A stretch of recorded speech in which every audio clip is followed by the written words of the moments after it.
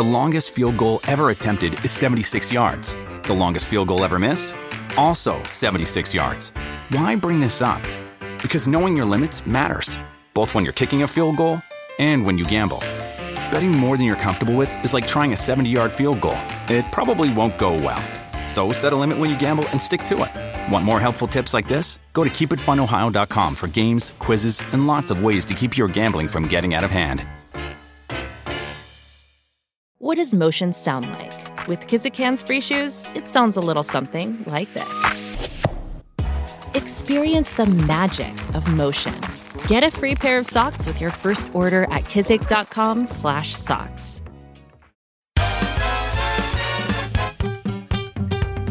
Welcome to I'm Absolutely Fine, the podcast from the mid-adult that looks at all the glamour and indignity of being a grown-up. If you listen on the Entail app, that's ENTALE, photos, links and videos of what we're talking about will pop up as you listen. Have a look. Hi everybody, I'm Annabelle and I'm absolutely fine, but at the moment I'm living a kind of life without boundaries. You know, as we limp out of lockdown, and everything seems to be morphing into everything else in a really unenjoyable, confusing way. I feel dispirited and tired and disheartened and flat, and I don't like the way that I'm living now, but I also don't want to go back to the way that it was then, and I have no idea what I want, and it's not a brilliant feeling. It's not a fun kind of confusion. It's quite a flattening kind of confusion. How are you, Em? Well, I'm absolutely fine, but I bit into something the other day and I got a sort of flash of root pain, and that sent me into absolute panic because regular listeners of the podcast may or may not remember that I had a sort of epic battle with my teeth a couple of years ago when I had to have a crown and then root canal and then a whole new tooth in, and I had Invisalign, and it was... I mean, didn't you have your tooth pulled out like the lady lying in the abandoned boat in Les Mis? Yeah, I mean, basically. Didn't someone have their knee on your chest extracting a tooth? Virtually, and I had a mild panic attack where my body went into total shock. And then when I FaceTimed my family afterwards, they all burst into tears because I looked so completely traumatized. Notwithstanding, just the idea of finding a dentist, of course, obviously you can't, paying for a dentist, obviously I can't. So living with the pain, not being able to fix the pain, not wanting to fix the tooth, it's just like a whole dentist nightmare. Anyway, so that's how I am, just basically in the back of my mind, a niggle that says, it's coming back, it's coming back. Anyway, maybe the goal is to emerge from lockdown looking refreshed, nourished and nurtured. Or maybe it's just to look like a fully functioning woman as opposed to the maniac in the mirror right now. Either way, we've got a proper beauty expert here to tell you everything she knows and everything she's put in her lockdown survival kit and is taking with her through the rest of 2020. The delightful Emma Gunawardena has a hit warts and all beauty and well-being podcast, The Emma Gunn Show, with over 7 million downloads. And she was a proper beauty editor for 10 years, so there's nothing she hasn't tried. Welcome to the podcast, Emma. How are you? Well, thank you. I'm absolutely fine. But truth be told, I'm probably worrying about something that I don't need to worry about. You feel me? Yes. I'm constantly always worrying about something I don't need to worry about, and then all the things I do need to worry about. Do you want to talk about it? Well, no, because I just think it's so obvious when it happens, when I suddenly catch myself at sort of in the morning when I'm 5 steps out of my bed and I've already started thinking about that horrible exchange I had with someone at school when I was 12. And it's like, well, why is your brain doing this to you? Stop it. Let's think about that delicious coffee you're about to make. I know, you need to teach your brain to stop sending you the bad stuff, don't you? You need to go, sorry, can you send me something more useful? Like not, oh God, that playground conversation at 12, which, by the way, I feel you. I still think about, I'm mortified by something I said at a party at 15, and now just thinking about it, and in my polyester dress, I'm so stressed. I'm like sweating and so stressed. Yes, I think you could sort of be very gentle with yourself and show yourself lots of self-love and say, why would I remember that? I'm worth so much more than this. Or you could be strict and you could say to your brain, this is inappropriate. I'm going to have a cup of coffee. Mm-hmm. Yeah, I agree. I come from the school of tough love. on myself and a lot of the time with other people. But I'm actually really interested about what you said, Annabelle, because I feel very similarly to you about lockdown, where you said about, I don't want it to go back to how it was before, because I feel like that very much. I feel like this has been the great reset. I mean, obviously, it's been a horrible pandemic. But reset to what? Because before wasn't okay because we were all run ragged. And now doesn't feel okay because we're all sort of amorphous masses with uncertain futures. So I feel like I tell you why I feel like I'm letting myself down. It's not just the haven't learnt a new language, haven't written a book during lockdown. That's such nonsense. You know, barely baked a fucking banana bread. But because I feel like I should be going out there and grabbing the future by the balls and thinking about what would creative, dynamic people do with this moment of stillness. The answer is, as you say, panic about a conversation I had when I was 12. Yeah. And it just seems a shame. So we're going to get specific today, and we are going to think about solutions and little luxuries and beautiful and brilliant things that are out there, from our terrible toes all the way up to our terrible hair via stretch marks and beards. So, I've got a toe in the water of beauty, but you're a bona fide expert. So should we start with the feet? We shall indeed. So I don't know about you, but when lockdown began, I had only very recently had a really wonderful pedicure. I had a beautiful, gorgeous sort of snow white, sort of slightly iridescent, nice pedicure on my toes, which is great for winter because what was it, February, March? Funnily enough, the last sort of meeting that Emily and I had, we engineered to be in a nail bar local to our office. I mean, for practically moments before lockdown. It was the last thing we did. Isn't it somehow true that, forget makeup and sort of, blow dries. Isn't it funny these days? I don't know about you. I feel like if I've got my pedicure, if I've got my toes together, I've got my shit together. Do you know what it is? And I think about this a lot, and you'll understand why in a second. It's because I feel as though if your toes are done, then anything's possible. The impromptu trip to the beach, because your feet are done. You can wear those nice shoes because your toes are nicely pedicured.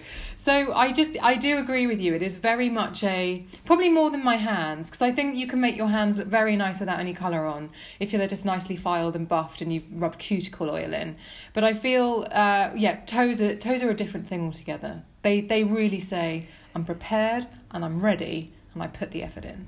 Yeah. So what happened after your beautiful iridescent snow white pedicure, got locked down? So after I went through locked down.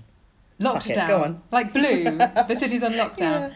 I let them grow out a little bit, and for a little bit too long, because I did that thing that a lot of people I know also sort of semi-enjoy, which is that weird thing where you've got a little bit too much regrowth, a little bit too much nail, but for some reason you can't look away. But then I did soak them off, and then all I've done since is every single week I sit down, I clip my nails, I buff them, I rub cuticle oil into them. I've got this brilliant one from NAF Nail Bar in Glasgow, which is it's the best cuticle oil I've ever tried, and it's in a little clicky pen, so it's super easy. I massage that in, and I've just made them really, really neat.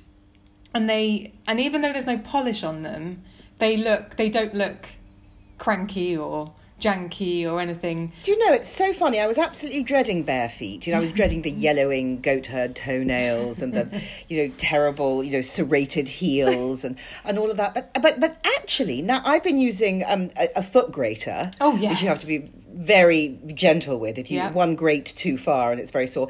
And Flexitol, this wonderful heel balm. That is genius. You know that, right? Yes. And then you stick a sock on. And clipping them. And now I look down and I think, how classy. Yeah. I think who needs a cherry red toenail? I think this is Annabelle. rather 70s and quite classy. I can't. I look down. I've also been using exactly the Flexitol and the NYX grater, and I'm still like, as soon as our local place is open, I'm going cherry red again. I'm going to go and have a pedicure, but I think I'm going to leave them bare this summer. Ooh. I probably am going to paint them this week, just because I fancy it, and because there's a heat wave Paint them this yourself? Week. Oh, okay. So here's one of the things about being a beauty editor that I didn't expect would happen. But I was in a very fortunate position of being invited to go and have every kind of treatment you can think of under the sun. Blow dries, facials, manicures, pedicures, all sorts. And in those treatments where I was able to see what was being done, I used to watch with hawk eyes, because I'd be like, I want to be able to do that at home. And I take great pride in being able to do my manicure, my pedicure, my blow dry, as well as if a professional had done it. I really, really do. I think if you're in that position where you're getting the best treatments from the best people, like, don't just be able to talk about it, be able to do it. But I slightly worry about a lot of the salons, not just because of all the custom that they've lost out on during lockdown, but because people are getting better at doing it themselves. They can save money and stress and diary, fuckery by doing it themselves. And hair colour, people I think a lot of people I know will be going half as much because they can fill in the gaps with something at home. Yeah, to an extent. I mean, look, I like to think I can copy, but there is nothing like the full treatment and the experience and the artistry of it. Exactly. And I mean, I can do a very good job, thank you very much, but of course I will absolutely be going back. I have let my hair grow, as you can see because we're on video, but it's super long. Wow. Oh, it's wonderful. And I am not I'm waiting for my hairdresser. I don't care if I have to wait till next year. So, without wanting to sound incredibly pervy, can we move from your feet up your legs? Of course you can. But I will just say, because you mentioned about the foot grater, that's been one of my biggest discoveries. And one of the nicest things that I've done for myself in lockdown actually is sitting on the side of the bath or getting a bowl of nice soapy water, like putting a nice bath oil or something in there, soaking your feet for 15 minutes and then doing them. I always used to think you had to use those graters on dry skin, but you get a much nicer result. And you're less likely to go too far if it's damp. I don't know if this is deeply unhygienic, but I lent my foot grater to my sister-in-law, who went off and returned and said that was one of the most satisfying experiences of my life. There's a lot to unpack there, Annabelle. Yeah, I know. Yes, so if we move up your leg and think about what happens there, what have you been using? Are we talking about hair management here? Hairy legs? We're talking about hair management. We might be talking about hydration. We might even be talking about a bit of fake tanning. Oh, gosh, well, can talk about those, all of them. So, in terms of hair removal, I am a devoted epilator user. Are you? And have been for, oh, yes. I think that they've sort of edged their way back into fashion epiladies. A few of my friends have said, I've discovered an epilady, and also... Again, I think it's quite an addictive feeling sitting in front of Netflix with your epilady. Well, I mean, I've been using epilators since like my early teens, so like the barbaric ones that you used to get. And Are they much less painful now? Well, yes, and also obviously because I've been using them for that long, my hair is not as difficult to remove. So I use them very happily, I also use the Philips Lumea. So that's an IPL at-home hair reduction device. So basically it's a laser. Yeah, well, it isn't. It's not a laser. It's intense pulse light. And if you go to their launches or presentations, they'll be very clear to say it is not a laser. But it's intense pulse light, and it's got that thermal reaction that goes into the follicle and kills the root, weakens the hair. So what I tend to do is, you used to have to use that on hair that you'd shaved, so there was still some of the pigment, some of the hair left in the follicle. But now you can actually epilate your hair, and a few days later you can use it. So I found that's a really good combo. And I actually do think... I wouldn't advise shaving anymore because I feel that you can use something like an epilator and then use something like one of those IPL devices, and there are lots of them available now, and the technology is so advanced now that what you can get and use in the home is actually pretty effective. So I think if you're going to be removing hair with a view to it getting less and less of a problem, rather than... On any part of your body? Yeah. Just legs with the epilady?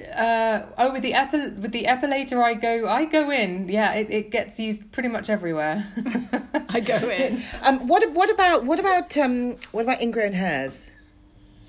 Now, here's where shaving comes in, Because you're absolutely right. With the epilator, what can happen is that because the hair gets weaker, then the next time it tries to grow out of the follicle, it can sometimes not make it, and then the skin forms over the top, and that's when you get that nice little hair that you pop out and you realise you've got an inch of hair under your skin that's just been sitting there. Yes, amid an absolute sort of symphony of blood and gore. Yes. Oh, God, I mean, you make so it sound so satisfying. simple, but we all know. I mean, when the last time I tried an epilator, I did find that there were some ingrown hairs, and I tried the salicylic acid sprays and those kinds of things, but they didn't really get me where I needed to be. So what I've found is that if you, 2 or 3 days after you epilate, and this is more for the legs, I'm not talking about your intimate areas because that's obviously a slightly different scenario. And if you do have ingrown hairs, it might be that kind of plucking, waxing isn't for you necessarily, because if that's going to keep happening, it's a pain. But if you are doing the legs, arms, underarms, for example, epilate, and then a couple of days later shave the area, there'll be no hair to shave, but it's essentially an exfoliation. So that so it just keeps that, it means that there's less of a barrier for the hair to have to fight through. So I have found that to be pretty effective, to be honest. Do a wet shave. Yes, I mean, if you've got shaving foam for women in the house, great, but a little bit of conditioner works wonders. Really? What, hair conditioner? Yeah. Yeah. Amazing. Did you not know that? No, I know That's nothing. One of those hair conditioner. It does blunt your razor. So if you've got a disposable razor, it might last less long, I think I'm right in saying. But it is very good. Yeah, any razor that you use as well, I would say always make sure, I mean, even though it's sort of a bit of a nonsense that there are women's razors that are more expensive than men's razors, the women's razors are much more guarded, so then you're much less likely to nick yourself. So definitely, when you are going to be using a razor, make sure you invest in something like that. And what do you use for a body moisturiser? Legs, arms, the works. Well, I have dry skin and my legs always look a bit ashy, and I've got, you can see on the video, like my knees and elbows get a little bit, they're discoloured basically, which isn't the greatest.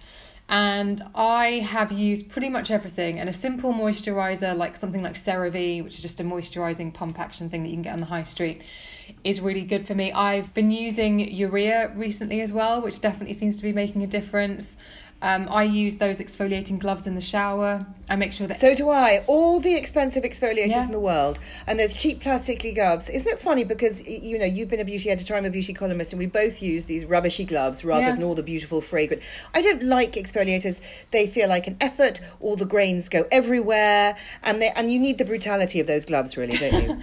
Yeah, and I just think... they just feel more efficient, to be honest, because sometimes... I think they are more efficient. And the only time I've used any kind of scrub recently is I had a pot of the Goop one, the salt scrub with the oil in. And that was something that I was using at the end of the day if I had a shower late in the day. And then you basically, you shower off the crystals, but it leaves a film of really lovely oil on.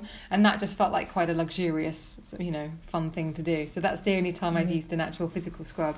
CeraVe, I agree, is my favourite high street moisturiser. I think it's brilliant. Massive great pot of CeraVe for sort of £12 that lasts you for 3 months. Genius. I tell you something interesting about lockdown is it showed me exactly how long everything lasted, because I started something at the beginning of lockdown, and usually I don't, because I'm having to write about things, so I'm darting around, and I stuck with them, and I realised that a bottle of shampoo and conditioner lasted me for 2.5 months.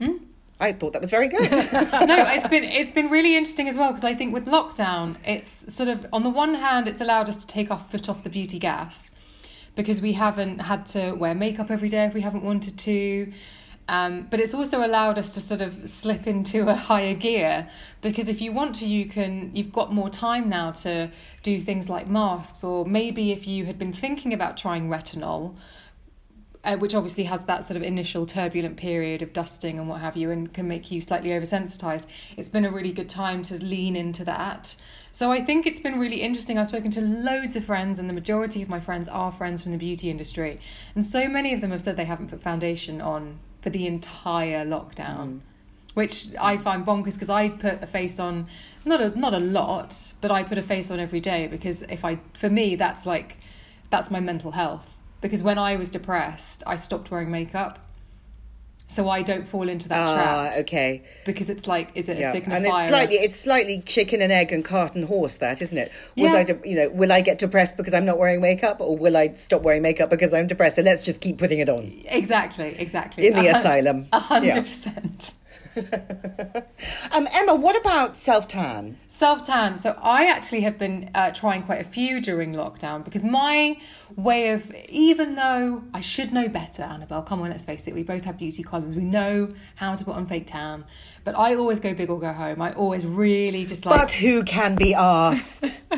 Well, who can be asked with the exfoliation and the pre-sludge and then the mid-sludge and the post-sludge and then they don't have a bath and then yes, we know, but do we listen? We never listen. That's the problem. No, well, I do have a schedule. So I fake tan once a week. And then the next morning is when I change my bed sheets. And I have a bed protector on. And that bed protector is hopefully only there for fake tan. I know a woman who will only have sex the night before her sheets are changed. And I have a hard relate to that.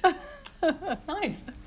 But so what are your fake tans of choice for your different parts of your body? Well, I've recently discovered Amanda Harrington London, and I've heard about this for many years, and it's like the fake tan with brushes, but I didn't really understand what it meant. And then well, it's permanent makeup. She's a great friend of mine actually, and it's amazing. It is absolutely brilliant, and what it's allowed me to do. The thing about the Amanda Harrington is it makes you prettier. Yes, it does. It does. Yeah. But what it does is it allows you to... It's actually made me quite light-handed with tan because I'm able to see the difference that I'm making. And essentially the difference for listeners is that this tan comes with brushes, or you get the brushes to go with it, and you essentially buff in the tan. So it's much harder to get streaks. There's a slight guide colour, but not loads. So you're able to actually see how and where you're getting the depth of colour. And also what's brilliant, what I think is genius on the face one... 2 days after you do the face tan, you can then go in, just spritz the tan on the brush and do the backwards 3 that all the makeup artists do for like that sun-kissed beautiful glow. And then you can make that a permanent, semi-permanent obviously. You can have that so that when you wake up the next morning, wash your face, you really don't have to do a hell of a lot of makeup because you've already got some of that structure that you... And that definition that you've given yourself cheekbones and a jawline. Exactly, basically. Yeah, exactly. And I think one of the most prettifying things anybody can do, even if you don't wear mascara, and I know everyone always says, I couldn't leave the house without mascara or lip gloss, but I honestly think the backwards 3 on the hairline, the cheek and the jawline is just so prettifying and so subtle and just makes you look natural. Yeah, and just makes you look naturally, like you woke up like this. And do you use the Amanda tan on your body as well? Because I tend to use it on my face and sort of chest, and then I go for something else if I can be bothered and just. I do the whole shebang, and actually I was on the phone.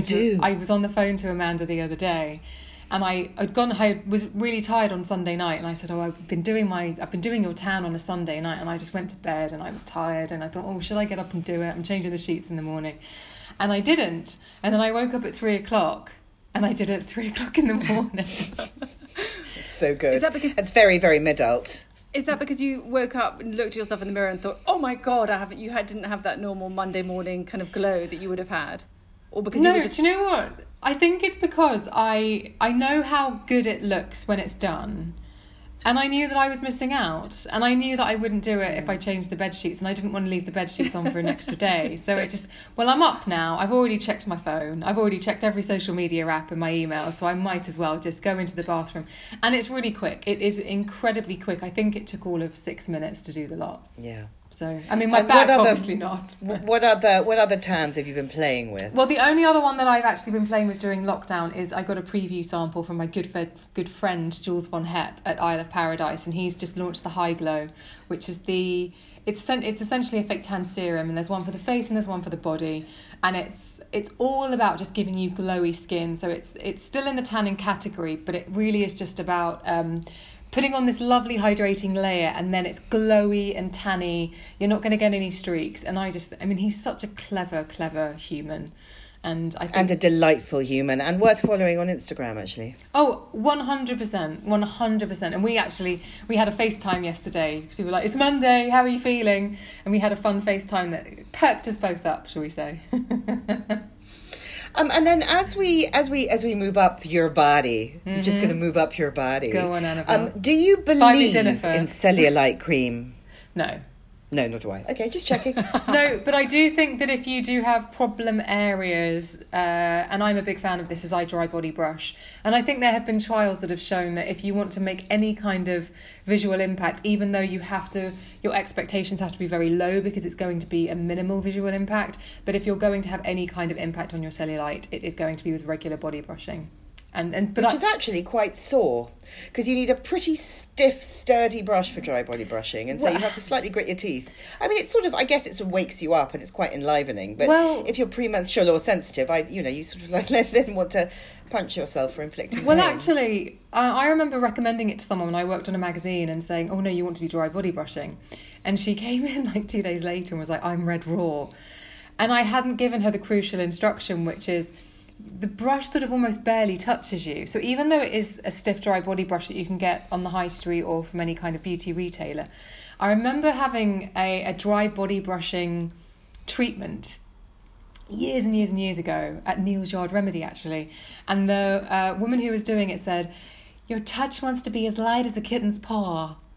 And so it always sticks with me every time I use it, as light as a kitten's paw. So you're barely touching the skin, and that's how you get the most out of that. It's like feather touches, but you're using that brush. I never got that memo.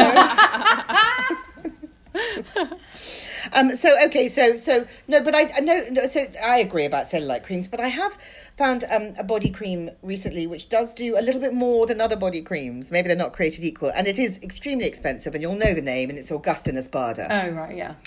Who's produced that extraordinary cream called the Rich Cream for Face, which it was developed in a lab somewhere like sort of Leipzig to help children with burns, and it's disgustingly expensive. Yeah.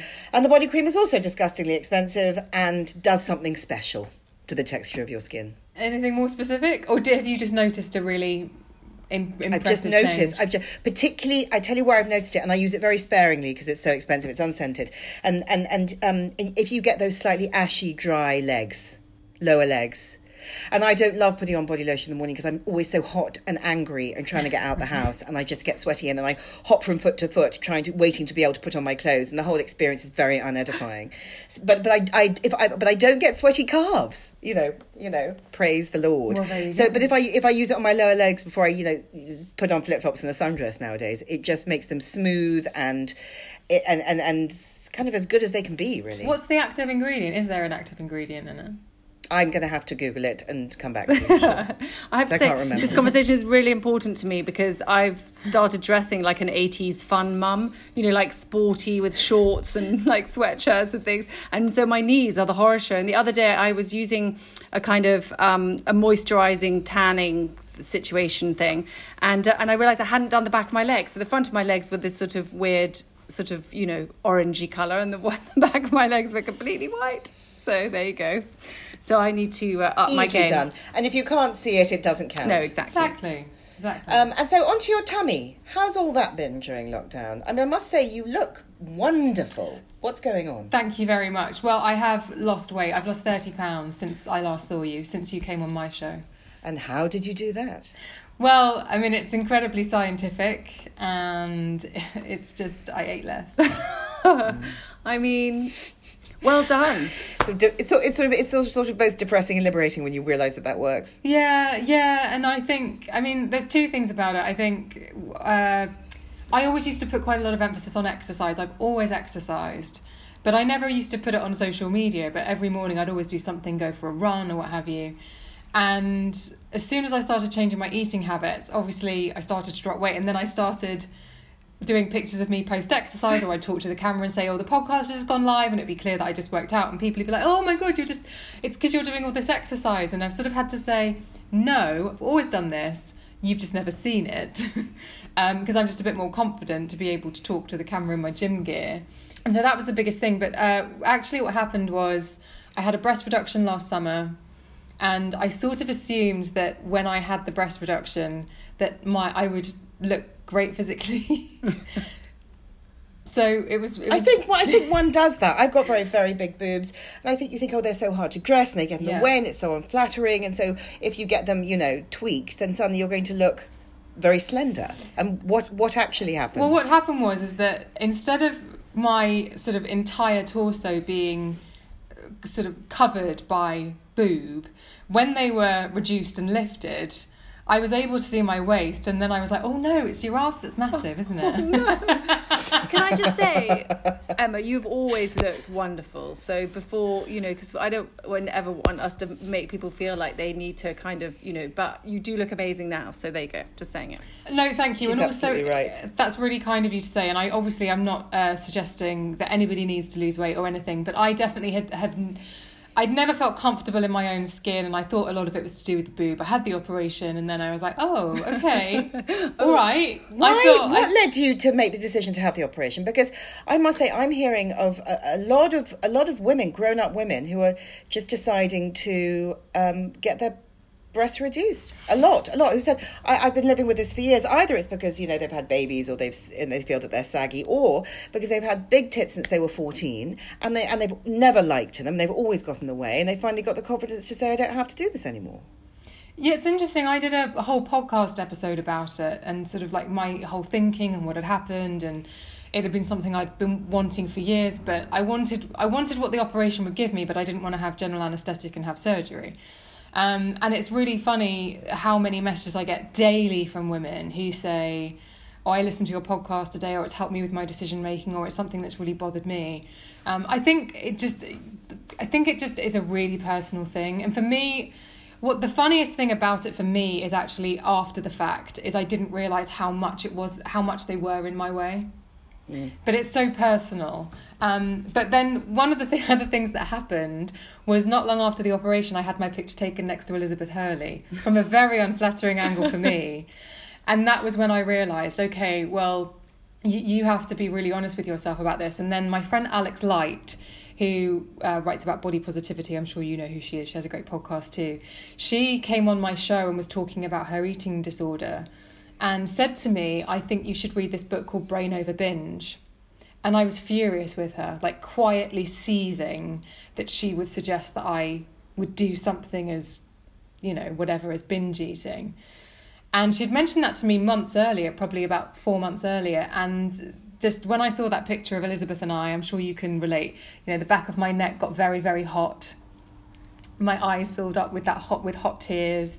And I just thought, not this again. And I was a few months off turning 42. And I just thought, am I really going to do this for the rest of my life? Am I really going to be this unhappy?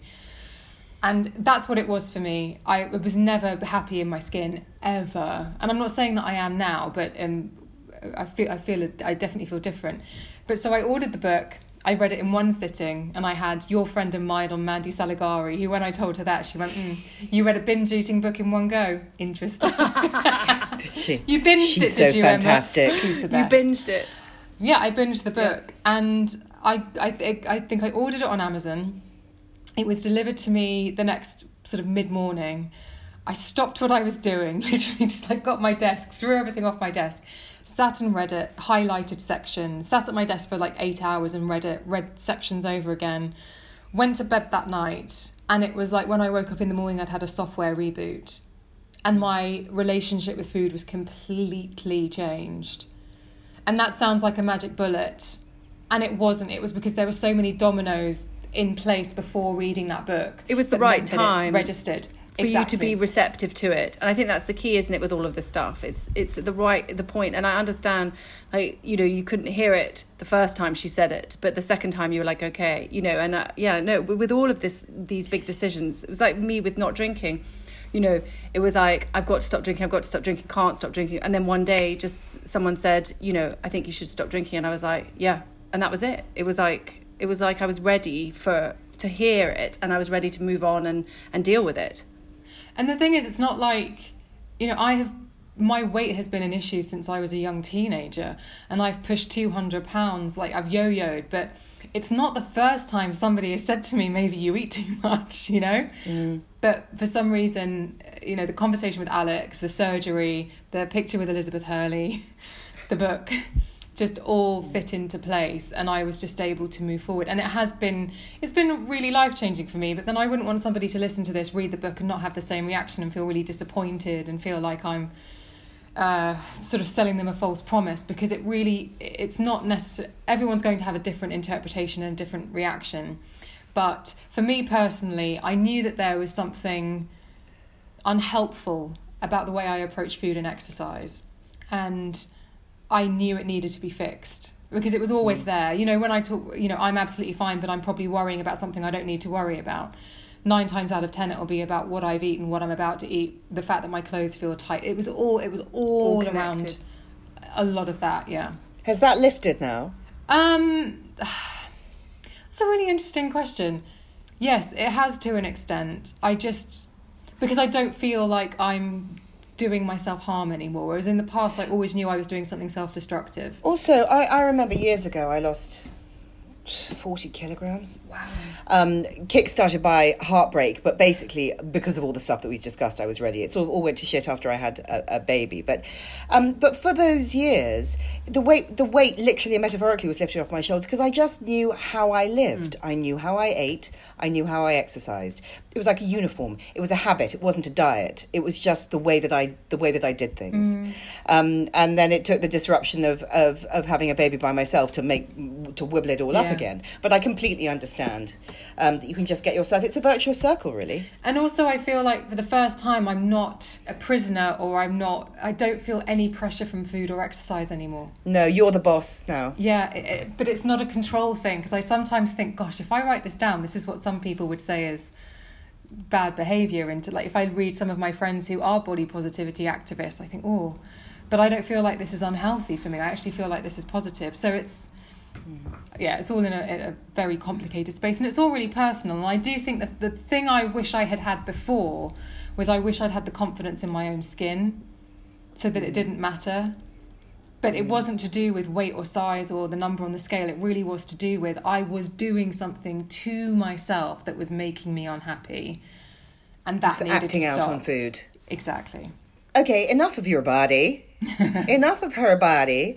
Let's move up to your face. Sure. And talk about what you've been using on your skin over the past few months. You are literally to not glowing. Look. I mean, I know that when lockdown started, I don't know if it was, I think it was shock and anxiety, actually. I developed strange dry patches all over my skin that I'd never had before, and a combination of a couple of masks. I think there was the Lixer vitamin C paste mask, and then there was a Ven. That's intense. A Ven mask, and if I used first the vitamin C one to exfoliate and brighten, and then the Ven one to moisturise twice a week, it's sorted me out. But I mean, I think people's skin and hormones and appetites and tempers and sleep patterns and everything has gone, most peculiar. So how have you been handling your skin for the last few months? I'm fortunate in the fact that my skin has had real troubles in my teens, and I've had real hormonal issues over the years, which, touch wood, have evened out now. So my skin has often been very reactive and really acneic and blah. And essentially what happens is I have a few spots that I can almost like predict based on what day of my cycle it is. On your chin? Actually, it's cheeks. Oh. Cheeks. It's not even just before. It's usually like 2 weeks before, around ovulation. So my skin hasn't been too bad, but it's definitely had, as you say, that dryness. What's yours been like, Emily? Well, mine, I was just looking, I've still got quite a lot of redness, which I just can't seem to shake. And I've tried guts things, and I've tried, exfoliating with gentle. You need some light on that. Yeah. You're not going to be able to do it with creams. No. Yeah. And also because I've been out in all weathers in lockdown, having people to entertain and keep running, and a dog and whatever. So I mean, honestly, I feel like I'm basically like a sailor. Do you know what I mean? So let's not judge my skin, and I can't be bothered to put anything on it. So, but I have been using a Vichy Rose Night moisturizer, which I really like. Nice. Yeah, just nice. I've been doing things, and I'm sure listeners will relate to this. So I've been doing a few more masks. So Boots No. 7 do these amazing just hydration masks. There's a little bit of anti-aging in there. I don't really like all this messaging, by the way, around these masks that say it's got a bottle of serum in, because when do you need to whack a whole bottle of serum on your face? But those masks that you can clip round your ears and just sit and read for 15 minutes or 20 minutes or whatever. I would never normally have given myself time to do those. They would have seemed too fussy, and I should be doing this, I should be doing that. I've been using those. I've also I was ramping up the retinol for a bit. Then we had the heat wave, and I thought, well, I better be a bit careful. So obviously I've been using SPF in the day. Like I've been using the new Sarah Chapman Skinesis SPF 50, which is really nice. I'm wearing that now. But really, I've just been sort of using more active ingredients because I'm not worried so much about if I do have a reaction, because I know that no one's going to see me the next day. So I have been using, for example, like Exfoliate, which is quite an intense glycolic exfoliating treatment. And then I also use... yes, the Kate Somerville stuff it's an interesting range, and she's just brought out a sensitive skin range. Yes, so I've been using that once a week, which is Delicate. Delicate, that's it. Which is lovely, which is actually... And I use the cleanser every day, pretty much every day, or like the Alpha H Pore Balancing Cleanser. I feel like if you're really clever with your cleanser choices as well, because they're on your face for not very long, you can think, oh, it's fine to use a foaming one, or it's fine to use something that doesn't maybe feel nice. Even though it's not on for very long, your cleanser really does prep your skin for the actives that you're going to put on top.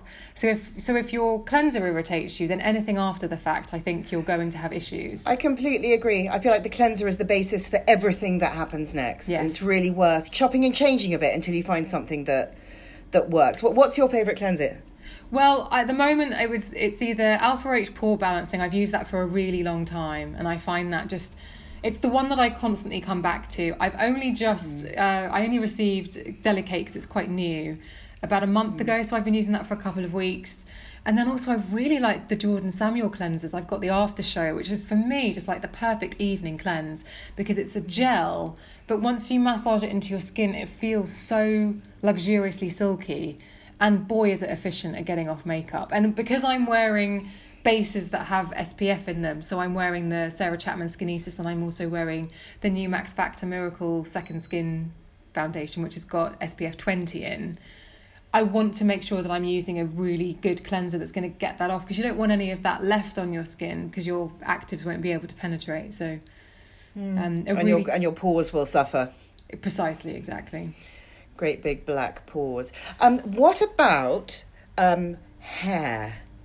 You probably do you colour your hair? Do you have any grey? What's the story? So much grey. Well, actually, lockdown's been fantastic because I have thinning hair. I have androgenic alopecia, and I've talked about my thinning hair for a long time. And I recently had a video consultation with Annabelle Kingsley, and it was game-changing. But before I had that consultation, I will just say I've never been able to wear a centre parting because I have thin hair. And so, listeners... And you'd never know. I can just see a sort of ravishing mane. Listeners, I'm showing them well, now with the lights gone. I've coloured it in with Colour Wow. I use Colour Wow. And it is... So for people who don't know, Colour Wow comes in, basically, it's a bit like a little eyeshadow compact, isn't it? It's a dense waxing eyeshadow, basically. And you just brush it on where you need it. And I've been using the Josh Wood At Home Colour, which is a remarkably good range of products, which is cheap and brilliant, which I've talked about on the podcast before. But just on the in-betweens, when a little grey comes through at the front, I've got a little patch. Colour Wow, I mean, I sort of don't really leave home without it, just like I don't leave home without tweezers. Same. Oh, gosh, no. Why? No, never. But same, but I use it to paint my scalp, but then I also use it at the moment. I could probably do... Oh, to paint your scalp. So if your hair is thinning, it's the illusion of opaqueness. Yes. Very clever. But then I also use it to cover my greys. But so I had this video consultation with Annabelle Kingsley about my androgenic alopecia. And she said, okay, this is what it is. It is a progressive condition. These are some things you could change up. These are some things you can do. And I've been using the protocol she prescribed. Obviously, it's not the full prescription strength because she can't give that to me unless I go in. But I've been using a very weak minoxidil drop and some other bits. And I've been washing my hair every day, which I previously hadn't done. I'd always tried to do it every second day or third day. Philip Kingsley always used to say, and if you've noticed my change in tone, it's because of the look on Emily's face. Philip Kingsley always used to say, wash your hair every day because it's about scalp health. And as soon as Annabelle said, it's like double cleansing your face to get the best out of your active skin ingredients from your skincare. She was speaking your language. I was like, I hear you, I understand, I'm washing my hair every day. Because I have basically stopped washing my hair. Like I've gone from every other day to 3-4 days mainly because I don't know why I can't be bothered, but maybe I should just go back to washing every day. Panics. I think you've got to do what suits your hair. If your hair feels and looks all right, then keep going. Yeah. I guess. I thought it would be a bit of a faff, but I think it's one of the things that's made a real difference. So listen, there's a tension at the moment because there are two sort of competing wisdoms whereby people are saying wash your hair every day for scalp health and basically stop washing your hair. Yeah. So, we know we've got two narratives going at the moment. So, I mean, I guess one will suit some and one will suit the other. And that is what makes life beautiful. Exactly. Totally. Do you take any supplements for your hair? Yes, so I've got I'll tell you what they are. If I've got the piece of paper here, I do. Handy. I'm at my desk, so it's just at the top of my desk drawer. So I am taking a protein supplement, which I think is just sort of, all your proteins to make sure that you're feeding your hair. Because the only thing she said during my consultation was you're not eating at breakfast, you're only having coffee, and you need to be eating at breakfast so you can feed your hair. And then gelatin, which is this amino acids, a gelatin, protein, and an all-round multivitamin. But then I always take... that'll strengthen your nails as well. Yeah, so I also take vitamin D, because when I had a hormone test about 3 years ago, I was not just deficient, I was worryingly deficient. So I take vitamin D. And I also take Heights, which is this smart supplement for the brain. And I've been really impressed with that. It's actually really... It's so hard to sort of say how... You can't measure whether a supplement's working. But I know, I'm absolutely rattling with supplements. Often I forget to take my second dose for the day and end up trying to do something disastrous like take it with wine or soup.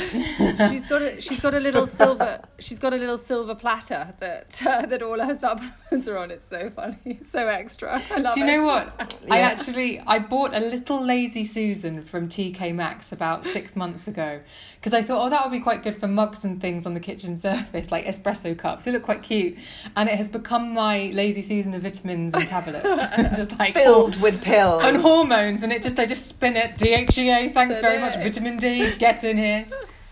Yes, DHEA. I've heard lots of saucy stories about DHEA. Like what? That it can really, really, really almost problematically multiply the frisk in a woman. I'm genuinely shocked you haven't asked me about maintenance of the nether regions. Largely because we don't really care. As you were working your way up my legs, I thought, oh dear. It's a sort of needs must situation. But before you go, please tell us about your nether regions. How are they looking, it's really Emma? Telling how are they that looking? We just skipped it completely. We're just like, yeah, whatever. Yes, exactly. I like to think it's because you think I'm a Barbie doll. The only thing I use wax. I know a lot of people. The reason I mention it is because I know a lot of people are missing their waxers. But I do think there are some great home waxing. I bet my waxer isn't missing me. But anyway, go on. The at-home waxing products are amazing, and I just want to give a shout out. I tend to epilate or use the laser, as we've previously discussed. But if you want a really good wax, it's the Parissa wax, and it comes. Parissa? Yes, you can get PARISSA. You can get it on Amazon. It used to be in Boots, but I don't think it is anymore. And you get a little saucepan as if you're on a camping trip. And you put it on the hob and you let it melt, and then you let it sort of thicken up a bit. And you use that as you would one of the Lycon waxes in a salon, and it is brilliant. I used to do that with Body Shop sugaring many years ago, and fabric strips. Do you remember that? I do. And again, a bit like the grater, don't grate too hard. Don't heat it too much. Once you heat it up, you then have to walk away for 5 minutes or 10 minutes, depending. I am going to share this because we went straight from body to hair. I am a regular nasal waxer. Oh. And this is so good. I need Can this. you use it for your nasal waxing? Yes. So, but here's the only thing, and this is a public safety announcement. Don't shove wax up your nose. Like, you have nostril hairs for a reason, to keep out allergens and anything that might irritate. And also, you don't want to be waxing up your nostrils. I know there are these videos on Instagram where people shove massive cotton buds full of the stuff and pull them out, and it's great. So I don't know about you. I've got quite a big nose as well. I just put the wax right on the inside, and you know when you're ready, because I'll be sitting proofreading something or editing a podcast, and I'll be playing with it. It's the tell. I have it with my chin. It's the one thing a woman can see it in another woman. So just the sort of exposed bit on the inside of the nostrils that comes down. The exposed for the stragglers. bit. Yeah, so that if you were to sort of have a mirror, if you were to be doing your mascara and looking down into a mirror, you'd think, oh, there's about 5 or 6 hairs there. If you just get a cotton bud and just place it there and make sure you draw it out a little bit. So you're sort of putting it in and then making sure there's a little bit of the wax on the top of your top lip, your tash area, so that you can just pull that up and that's your leverage to get it out. I did it on Sunday and I thought, why didn't I do this last week? This is the greatest feeling ever. Oh, I'm going to do it. It was so wonderful. Exciting. It is. I couldn't joyous. be more delighted that we ended on nasal hair. You've absolutely made my day, Me Emma. too. And don't you think, Emily? So much. It's brilliant. So all we can say is you're a sensation and we're going to see you. This is a threat. We're going to see you very soon. Well, we threatened this last time. When you came on my podcast, we had all these grand plans for karaoke and nonsense and we never saw them through. So okay, well, this time. Well, next time, because things are going to be different, right? They are. Things are going to be different. Things are going to be different this time. Okay. Lots of love, everybody. Thank you for listening. Bye. Thank you. Bye. Bye. You've been listening to Annabel Rivkin and Emily McMeekan of The Midult. Our book, I'm Absolutely Fine, is out now. If you like what you hear, please rate, review and subscribe. And I'll just leave you with this thought. Everyone seems normal until you get to know them.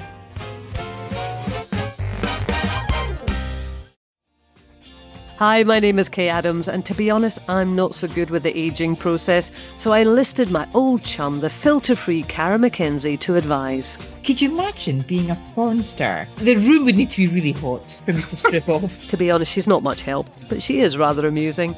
And along with some great guests, Joe Brand, Andy Oliver, Anton Dubeck, Ruth Langsford and Craig Revel-Horwood, darling, we are learning how to be 60.